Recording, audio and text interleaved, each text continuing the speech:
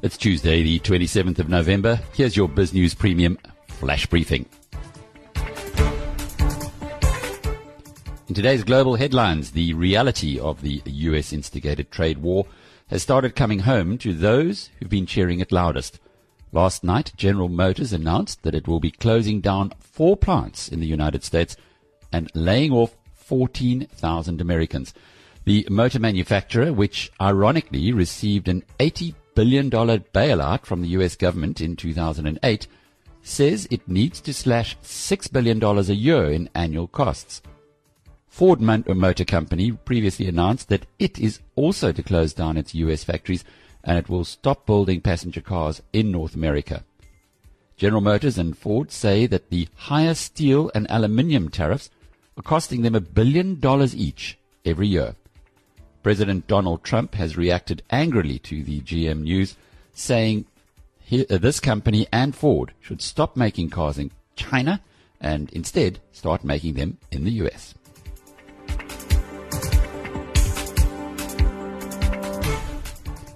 Britain's public is changing its collective mind about Theresa May's Brexit plan, with the latest opinion polls showing that 60% of them now support it over a no-deal eventuality. Pundits say it reflects their appreciation that her deal is the best of what can be expected and far better than the chaos which a no-deal Brexit would cause. In her 2-year battle to get the deal through, Mrs. May has displayed resilience, pragmatism, a dogged determination, and the ability to come back after taking some big hits, qualities that the British people admire. The UK Prime Minister started selling the deal to the British public yesterday, answering calls on 2 radio phone-in programs, with her new campaign adopting a catchphrase of, "Let's get on with it." The public outreach comes in the shadow of arithmetic, which shows that right now a parliamentary vote, and one is set down for the 11th of December, would actually turn down the deal. Malaysia has adopted its own pay back the money chant, with Prime Minister in waiting Anwar Ibrahim this morning calling on Goldman Sachs to repay over $600 million in fees that it charged in 3 fundraising rounds for the corrupt 1MDB sovereign wealth fund. Ibrahim, to whom 93-year-old Mahathir Mohamad has promised to pass the baton within 2 years, described Goldman Sachs' behavior as disgusting, and he says the damage done to the country's reputation deserves reparations far exceeding the fees Wall Street banks received.